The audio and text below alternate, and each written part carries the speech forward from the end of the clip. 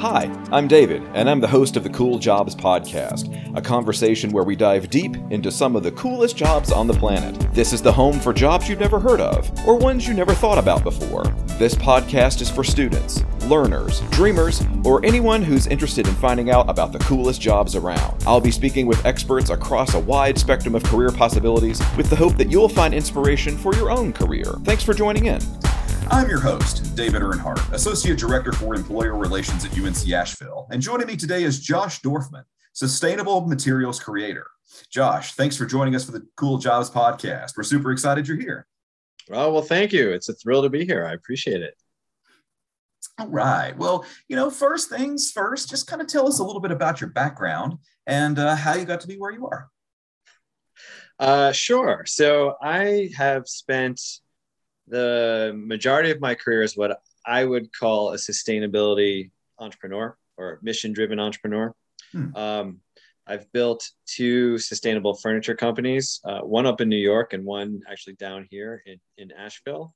In between that, I spent some time at Amazon. I built a business within Amazon called Vine.com. It's like an online Whole Foods.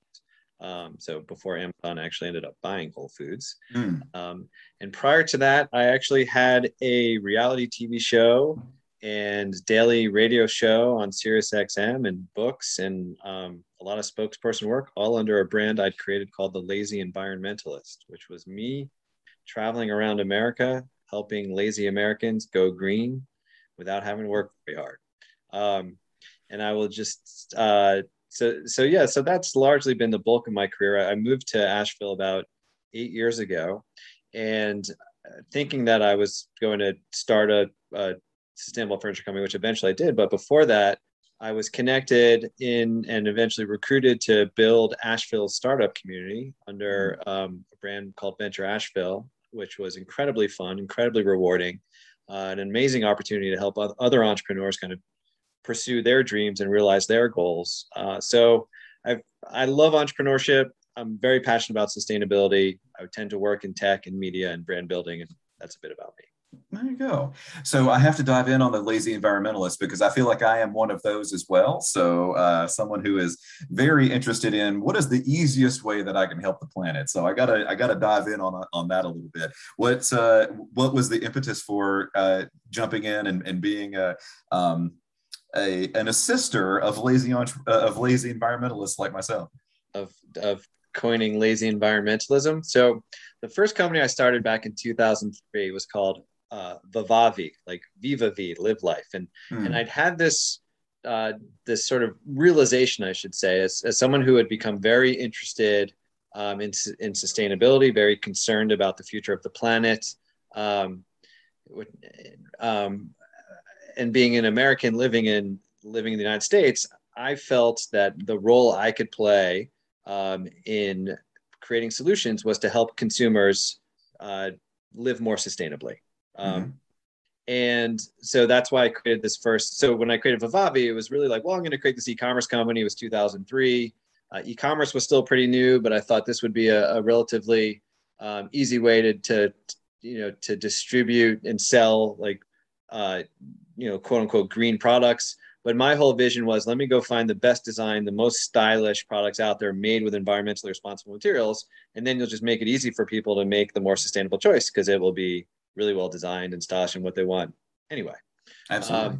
Which was, going back almost 20 years, that was sort of a novel concept at the time. Right today, thankfully, it's gone way more mainstream, which was always, the hope and goal with some incredible brands that exist today. But out of that business, I actually started in Washington, D.C., where I had quit a PhD program in political science, where I was focused on environment. And I'd also lived in China in my 20s. So I was doing China and politics and the environment. And after a semester, I was just like, this is absolutely not for me. I'm just going to help consumers live more sustainably. That's what I'm going to do. So I started this business. I was working out of my apartment in Washington, D.C. I had one employee at the time, my office manager. And I ended up deciding to move the company up to Brooklyn at the end of 2005. Or maybe the end of 2004, 2005, we were moving up to Brooklyn because that's where the best sustainable furniture designers on the planet were en masse. They were in Brooklyn, and I was going to go get around them and work with them.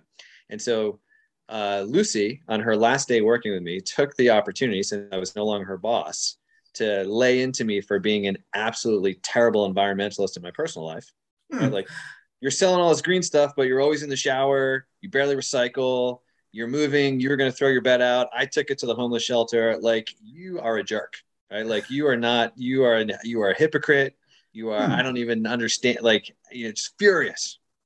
And I had in 2004, I'd been at a conference and I heard the CEO of Patagonia at the time. Patagonia, one of the most enlightened companies on the planet from a sustainability, social point of view, talking about how his company was failing because the recycled content in their fleece had declined over the previous year from like 80% to 60% or something. And it was like, everybody in the audience was like, what is, like, your Patagonia, what? Like, and he was like, look, we're good, but we're not holding ourselves up to our standards, and we're not meeting the expectations that our customers have of us. And we need to be really honest and truthful about owning where we're falling down. And so that was so instrumental to me. And so with Vivavi, when I got called out by my employee, I was like, you know what, I'm going to own this. And I had a blog at the time. So I wrote on my blog, I wrote about myself, and I called myself a lazy environmentalist. I said, look, I want to do my part for the planet. I take long showers. I do my best thinking in the shower. I know I'm using energy to heat water, and I'm using a lot of water. I'm not like proud of that. I also know that as much as I care about the planet, I'm not going to change my behavior. And like, so what I need is industry or someone to invent an incredible low flow shower head with unbelievable water pressure, so I can reduce my energy, reduce my water usage, and still have a great shower. I will buy that, but I'm not going to change. And I'm not saying I'm proud of this. Like, I'm not, but this is reality. I care. I'm lazy. I'm a lazy environmentalist. And I think there's millions of Americans who probably would get on board with change if the solutions fit our lives. That's such a, I was going to say it, enlightened way of thinking, and at the same time it took someone kind of taking you to task a little bit about that, and that was a brave thing for her to do. I can imagine. I'm curious how that landed with you. I mean, obviously it inspired some change and it pushed you to do something different, but in the moment, how are you feeling about that? Well, I would say, part of my personality is I like to be challenged. And so, and especially when I know, like, it's just straight up like the truth. And so she was just absolutely right. There was nothing I could say except just own it, like, you're just absolutely right. Like, I am a giant hypocrite, and like, I don't mind that, so, so I had to really go think about it, but it challenged me. And I certainly, I have like always appreciated that. It took me a while I would say it took me about a week to process it.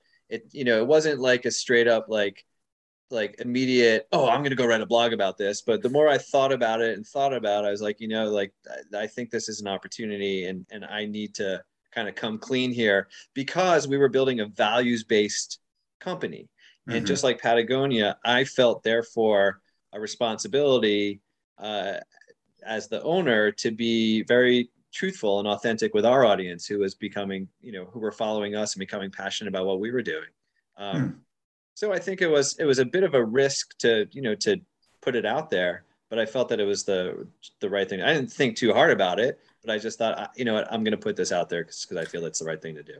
Well, and sometimes I think that we get into positions where, I don't know if it's power necessarily, or if it's, just in a position where we think we kind of have the right answer, and then to get feedback that we may not be living up to values that we are espousing. That's kind of a gut check, to put it a little mildly. And so the ability to be able to take that feedback and internalize it, and then turn it around and say, you know what, let's actually do that. That I'm getting this feedback about, that the universe, or that this other person is giving me, is a really powerful thing. So I think that's an awesome story to tell. Thank you for that. Well, just to kind of maybe piggyback on that a little bit, I didn't start Vivavi or Lazy Environmentalist I didn't just one day come up with the idea of like, hey, I'm just going to help consumers go green. I mentioned I was in this PhD program. Before I was in the PhD program, and I actually I had gone and gotten my MBA, but when I was in my MBA program, and I'll tell you why, like I was in my MBA program actually still in a time in my 20s where I was for me, I was still questioning everything, right? I was questioning capitalism. I was questioning why we had these environmental issues that we have. I was, like who controls the rules of the quote unquote, game, so to speak, the market economy. Like why do we have all this pollution? And where it came from was when I finished college, I had a 3-year plan coming out of school. I graduated in 1994, and a little bit to my parents' chagrin, I knew I was going to be a ski bum for a year. So I knew I was going to Vail, which I didn't really let on until probably like April of that year. Hey guys, I got some good news, which was not perceived as good news. The deal I made with my dad was that I would take like every graduate entrance exam, like graduate degree, known to mankind. So like GRE, LSAT, GMAT, had to take them all before I went out to Colorado. Nice. But I knew I was going to go to Colorado, and then I knew I was going to go to China. And so this was my 3-year plan. And so I did because I thought I was going to have a career at State Department, Foreign Service, something like that. And I was really fascinated with China. And so I got a job teaching English on a university outside of Nanjing, China, which was great. I was teaching graduate students, but I was so keen to learn as much about the culture as I could.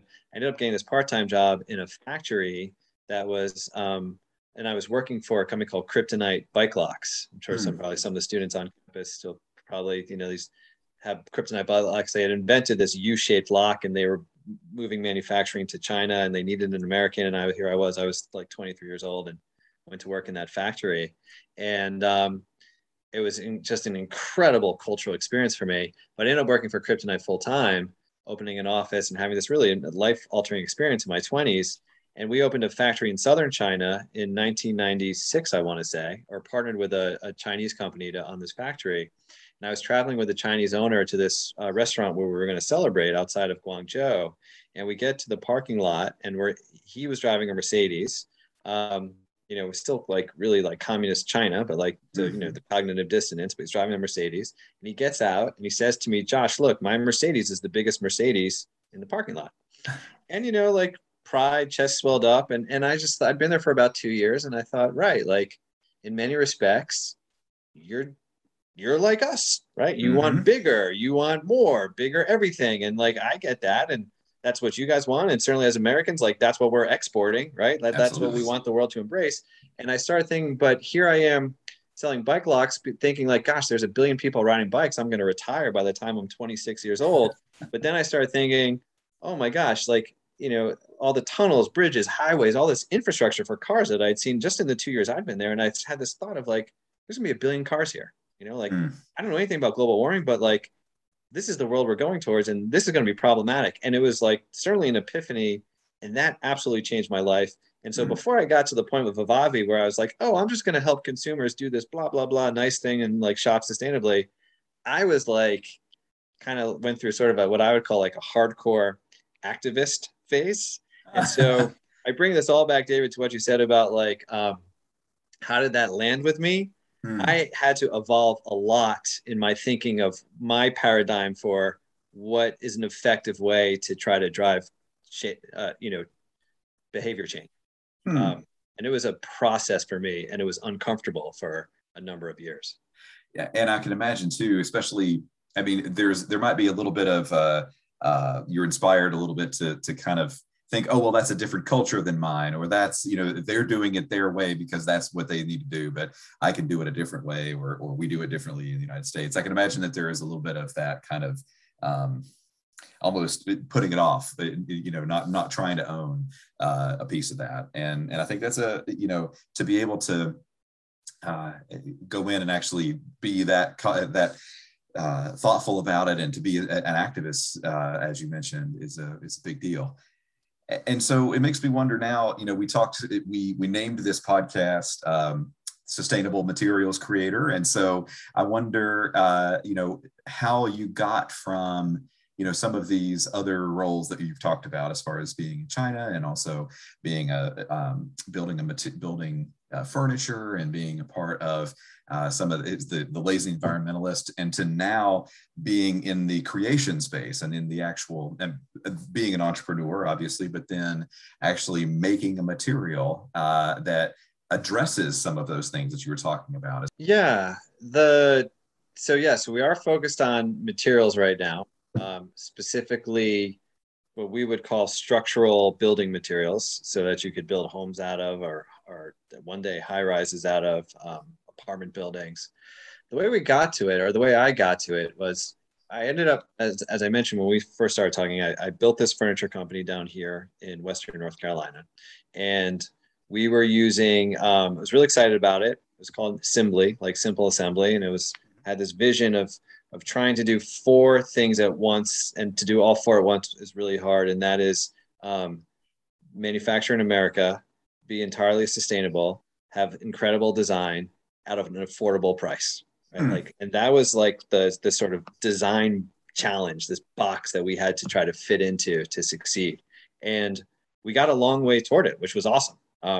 We started selling furniture. We got picked up nationally by West Elm, big furniture company, and having success with the business.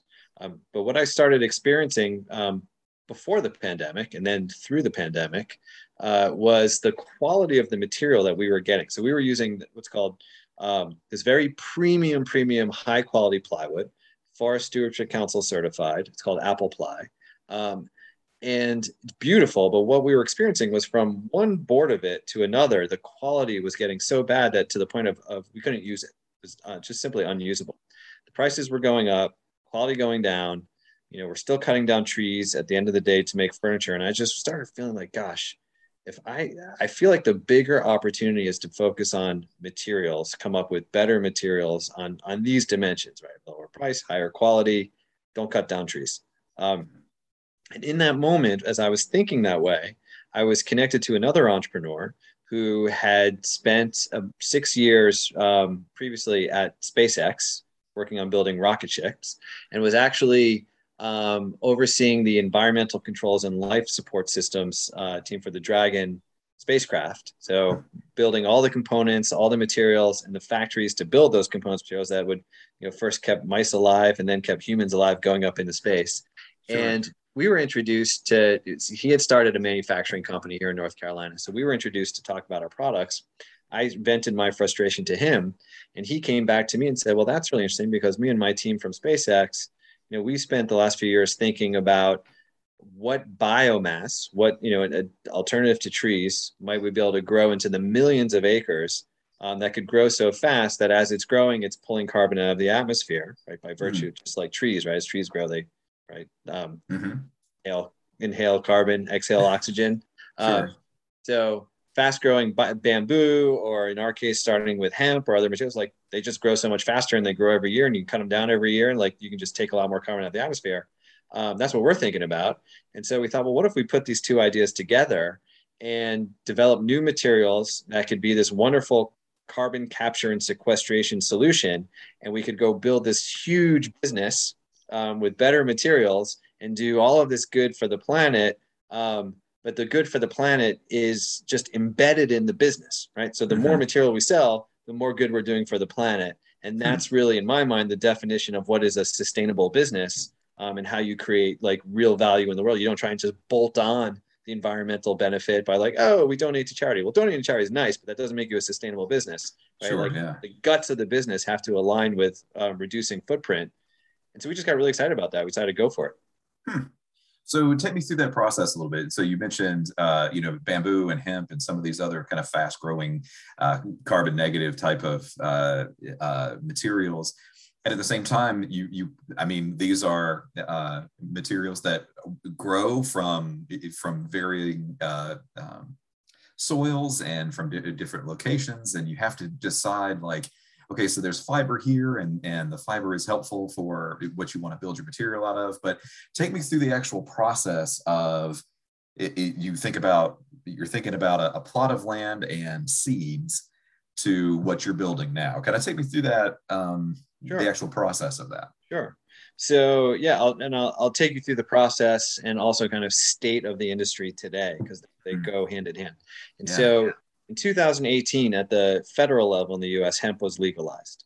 So before that, you wouldn't have had this opportunity, although some states started doing trial programs around industrial hemp, North Carolina being one of them, which we started in 2014. So farmers have had, now let's call it 6 or 7 potential years of experience with hemp.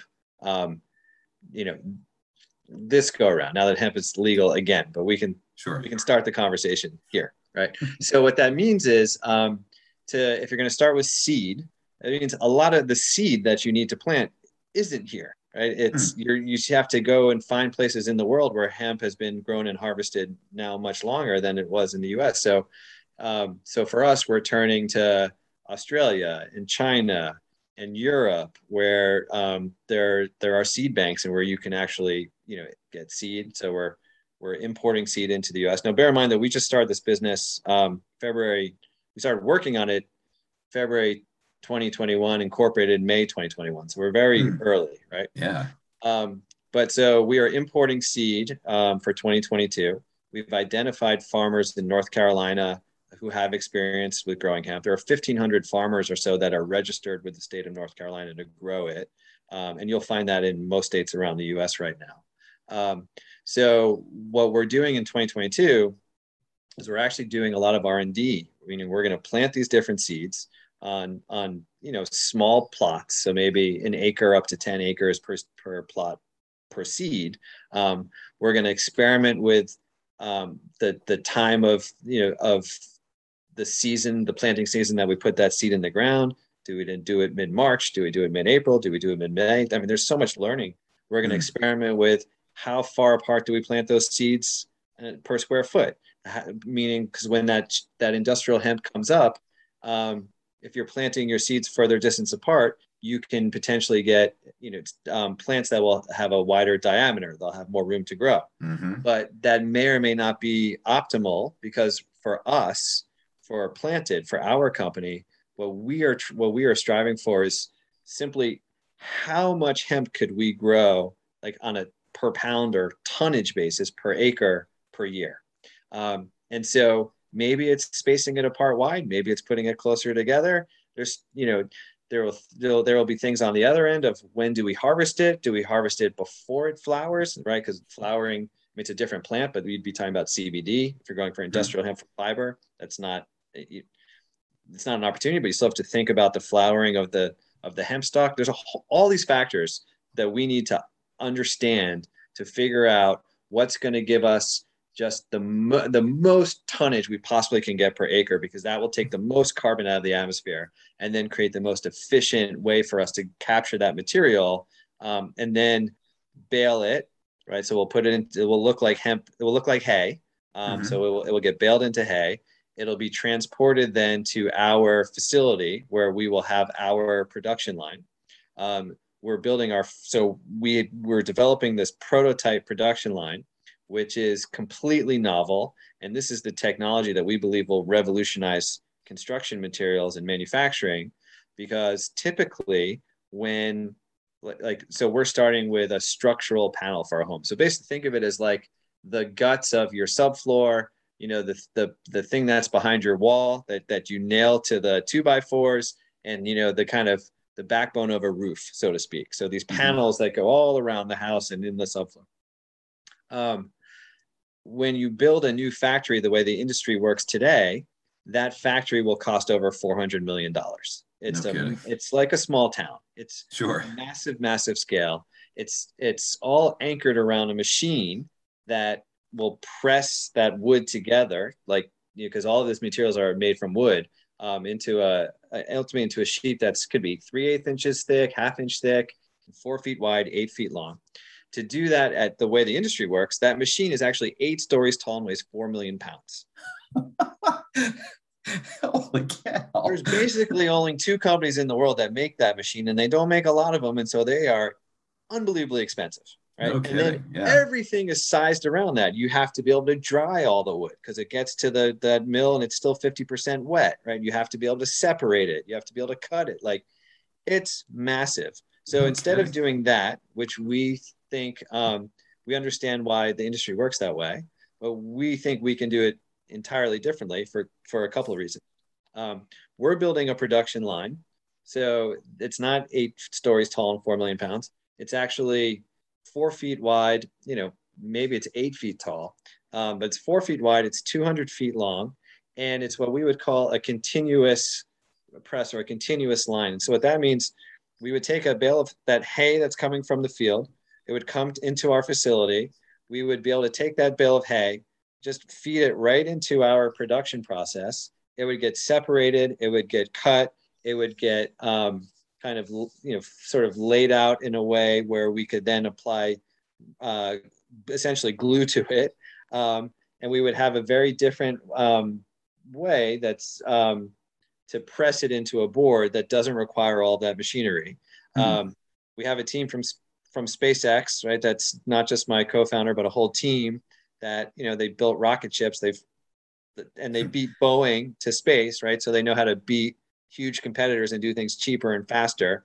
So we're kind of applying the SpaceX thinking to completely reimagining what a factory looks like that builds materials. And the other thing I'll say about it, which is really exciting, is that the reason why we can think this way is because hemp or bamboo or some of the other things we're looking at, but if we just stick with hemp can grow all over the country, right? So hemp can grow very close to where that home builder is who needs the material. And so but trees are only in certain places in the country.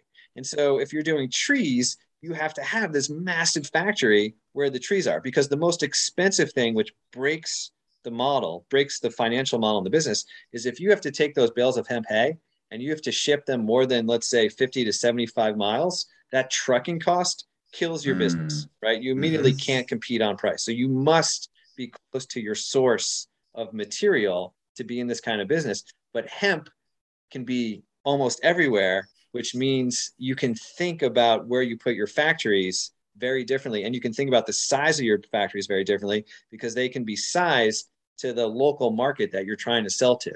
And so you can and by doing that, you can, instead of moving all this material around or finished goods, you can take a lot of carbon out of your supply chain because you're not shipping as much, and a lot of cost out of your supply chain. And hemp actually enables the innovation that we're going to create on the manufacturing side, which is why we put these two things together. No kidding. It's funny.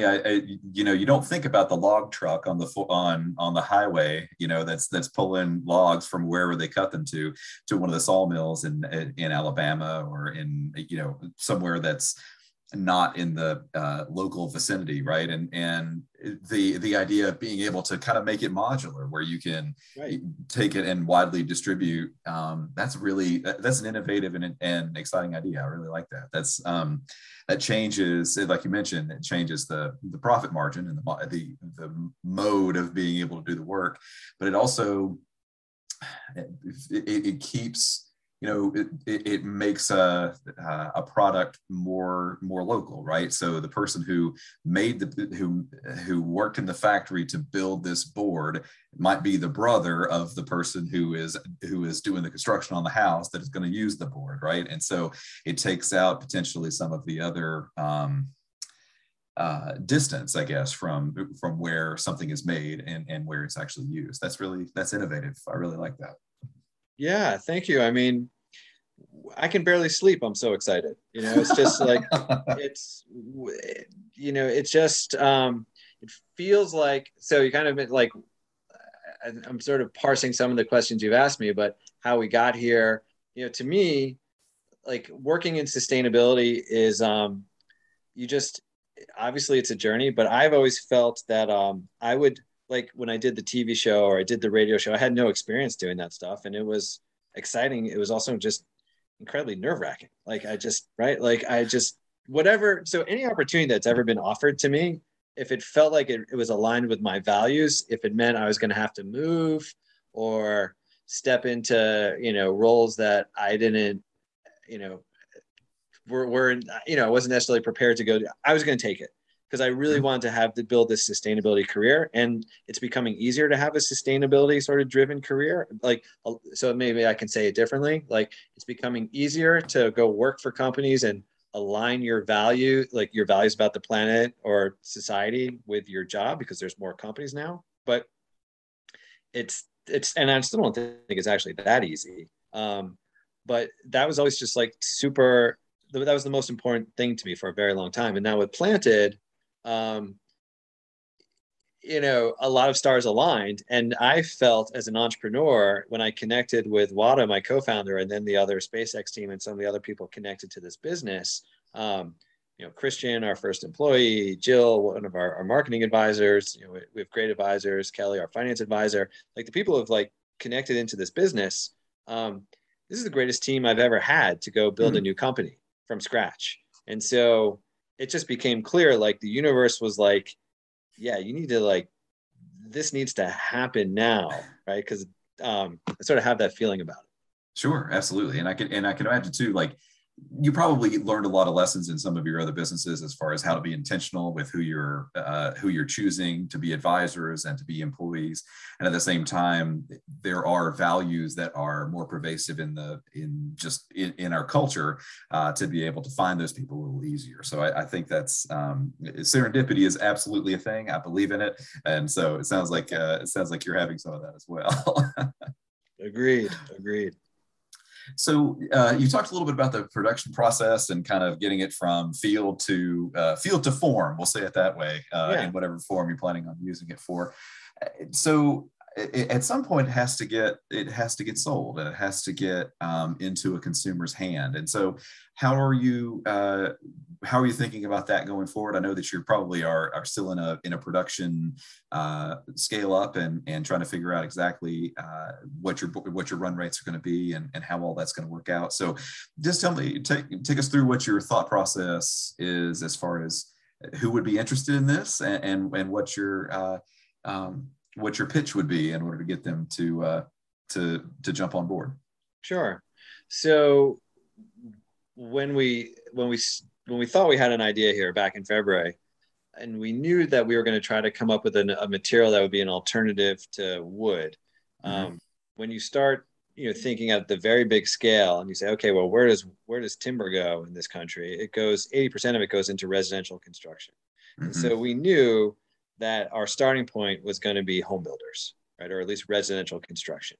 It wasn't going to be paper, it was just like we're going right, because again, it comes back to we wanted as much tonnage as we possibly can is our ultimate goal, because that's carbon capture. And so we before we did anything, before we spent any money, before we even officially incorporated the company, we probably talked to about 25 home builders and said, hey, here's what we're thinking about doing. And, one, what should we build? What's wrong with, the materials as they're built today? What are your problems? What can we do better? Let's understand that. And we started to see that home builders, particularly custom home builders and modular manufacturers, building homes and factories, were super interested. The pitch is we are going to build a product that is the same price as what you pay today. It will perform better.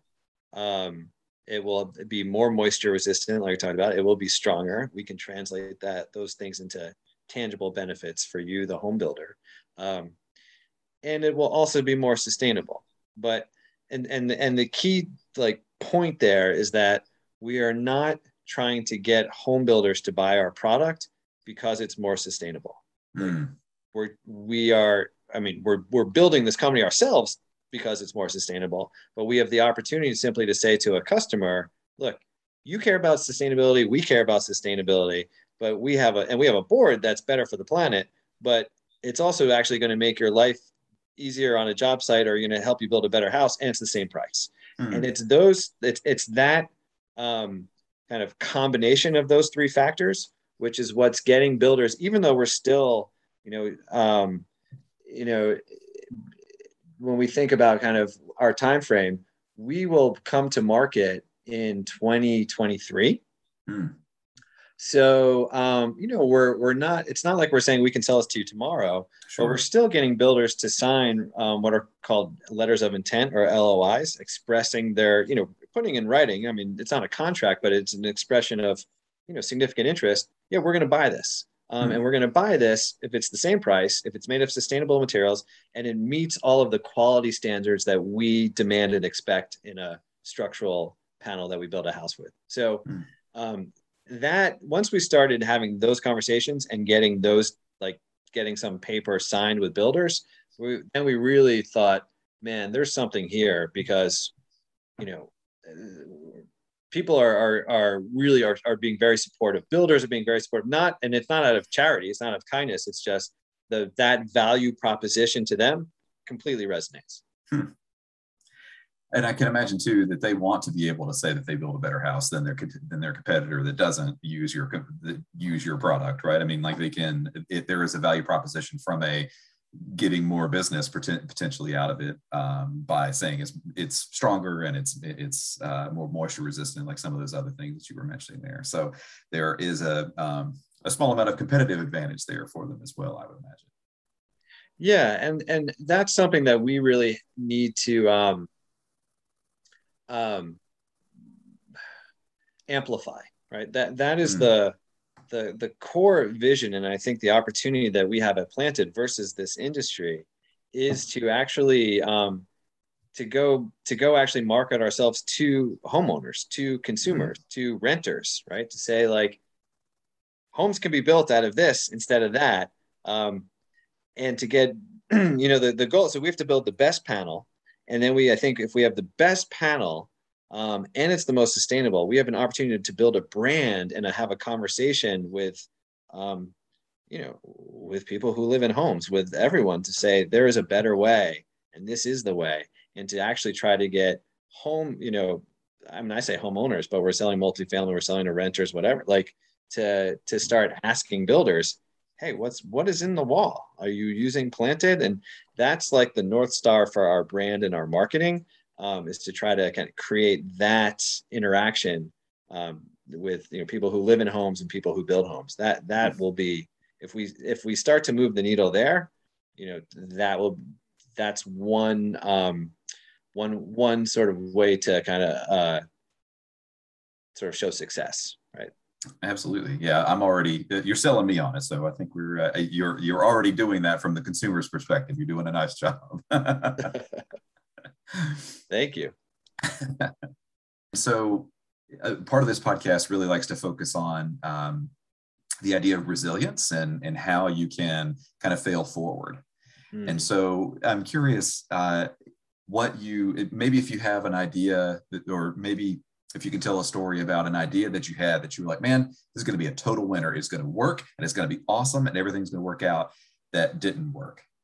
And then maybe the flip side of that is you did something, you're like, let's just take a flyer on it. Let's see what happens. And it actually really worked out. Well, I'll tell you, like, kind of, is there a resilience question that follows on top of that? This is it. Okay. So, one of the things that springs to mind for me, and it just stays with me, thankfully it stays with me, is, so one of the things I took a flyer on, we've already talked about, is when I created the Lazy Environmentalist, that brand, right? And took a flyer on it. It worked out. I think it was the right timing, and that matters a lot. I started that brand in 2005. It was really before the culture was really getting attuned to sustainability. But in 2006, Al Gore, his movie An Inconvenient Truth came out, and then suddenly the culture was like glommed on to sustainability. And so, right place, right time, talented enough to ride that wave. It was great. But in that, like, while I was doing that, I remember this moment where, so I had my radio show. It was on Sirius satellite radio. It was before they merged with Sirius XM, but live daily show. And then I did it. It was just about for 2 years. It was basically 2 years. And then the channel I was on was bought by a different company. And basically within 2 weeks, they're like, yeah, thanks, you're done. Right. And, wow. And yeah, I mean, without much forewarning, like, we appreciate it, like, off you go. And so I was feeling a little bit resentful of how that was presented to me. Mm. And then, so after I was notified that the show was going to be, it would be over, the producer came back to me, or someone at the company came back to me and said, "Oh, hey, by the way, we'd like you to do one more show because there's another woman that we're very interested in, her potentially being talent. We'd like you to interview her on air because we want to evaluate her." And I just remember being like so put off by that, right? Like Hmm. so irritated. I was like, why, after you've Yeah. treated me, would I possibly do this? And so like, yeah, on the resilience sort of like was like, feeling sorry for myself. And I remember I talked to my dad, and my dad said to me, look, he's like, just do it. He's like, you do the right thing. Like you close out this, this chapter on, the right note. You Mm. take the high road, just so you know that you handled it, in a manner that, kind of aligns with who you are, Josh. And I really didn't want to do it, but I ended up saying yes. I listened to my dad and I did it. And it turned out the woman who I interviewed, she was wonderful. And not only was she wonderful, like we really connected. And she was like, "Gosh, Josh, you're like, just, you're a great talent. I'm going to introduce you to my agent." And her agent was at William Morris, now William Morris Endeavor. And Mhm. so that's how I got my agent, was because I did that show. And so I think about that a lot when like you're sort of like in lows or things aren't working out, to just like remember that you never know how things are really going to work out. Mm. Um, so that's sort of a mental model for me, when I think about how do I stay resilient when things are getting hard, or it's Yeah. like I'm frustrated or angry with someone or feeling bad, or or like that sort of like, yeah. Um, just sort of wallowing in that self pity, right? Like I have these mental models now born out of experience that I can latch onto because they actually like are my experience, to say, go do it, just move Hmm. forward, things are going to work out. That's awesome. And I really like that too. Of you have a track record of success for listening to in this case your father, but also in a lot of cases the inner monologue of do it right, do the right thing. Even if it's hard, even if it's challenging, and it ended up working out for you. I really like that. Thank you for that. That's a cool story. Cool. Yeah. Well, I always like to take this opportunity to give our guests the opportunity to kind of pay it forward, and to think about maybe someone that they know that has a really cool job, and why. Let's see. Probably. Um, who do I know who has a really cool job and why? Well, I think that so when I started, so this actually is not about sustainability. This is more so my experience here in Asheville. When I mentioned I ran this organization, Venture Asheville, to work on startups and help entrepreneurs. It was part of what here in Asheville is the Economic Development Corporation. So it's really the Economic Development Organization. It's a private public partnership, to really help the entire economy of Asheville and this county, grow, flourish, create opportunity. And I think, a friend of mine who's actually recruited me when I built Venture Asheville now runs that group. His name is Clark Duncan here in town. Mhm.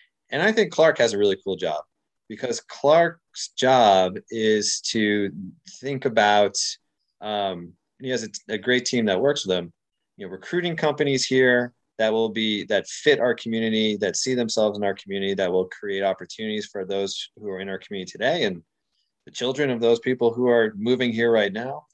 So there's a cool recruiting aspect about telling the Asheville story.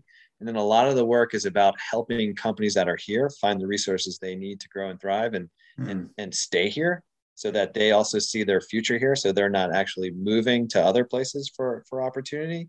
But all of that I just think is really neat. And I think the cool thing about doing that work in Asheville, we have some massive, corporations here. Obviously we have awesome local businesses, and we all know like what makes Asheville so special. But you combine that with like General Electric, right? GE has Right. they make engines for airplanes here. Like the most fuel efficient engines in the world are made here, like 10 minutes from downtown. And I remember talking with the woman who was running human resources for GE. She was here for a stint before she went back to Cincinnati where they're headquartered. And we were talking and she was like, Asheville is such an interesting place because it's small enough for everyone to know each other, but it's big enough to attract companies like us. Right? And like so I feel, again, so as someone who's really passionate about economic development, just a student of it and like to think about it, Clark's job is to think about, well, how do you harness all of that opportunity of an incredible community and make that community stronger and more vibrant as we think about like resiliency and sustainability on a more citywide or community-wide level. I just think that's really engaging work to be able to be part of. So I think he's got a pretty cool job. That's cool. I like that. And Clark's a good egg too. So it's he's always he's in the right job and you got the right person for it too. So it works out well. Yeah.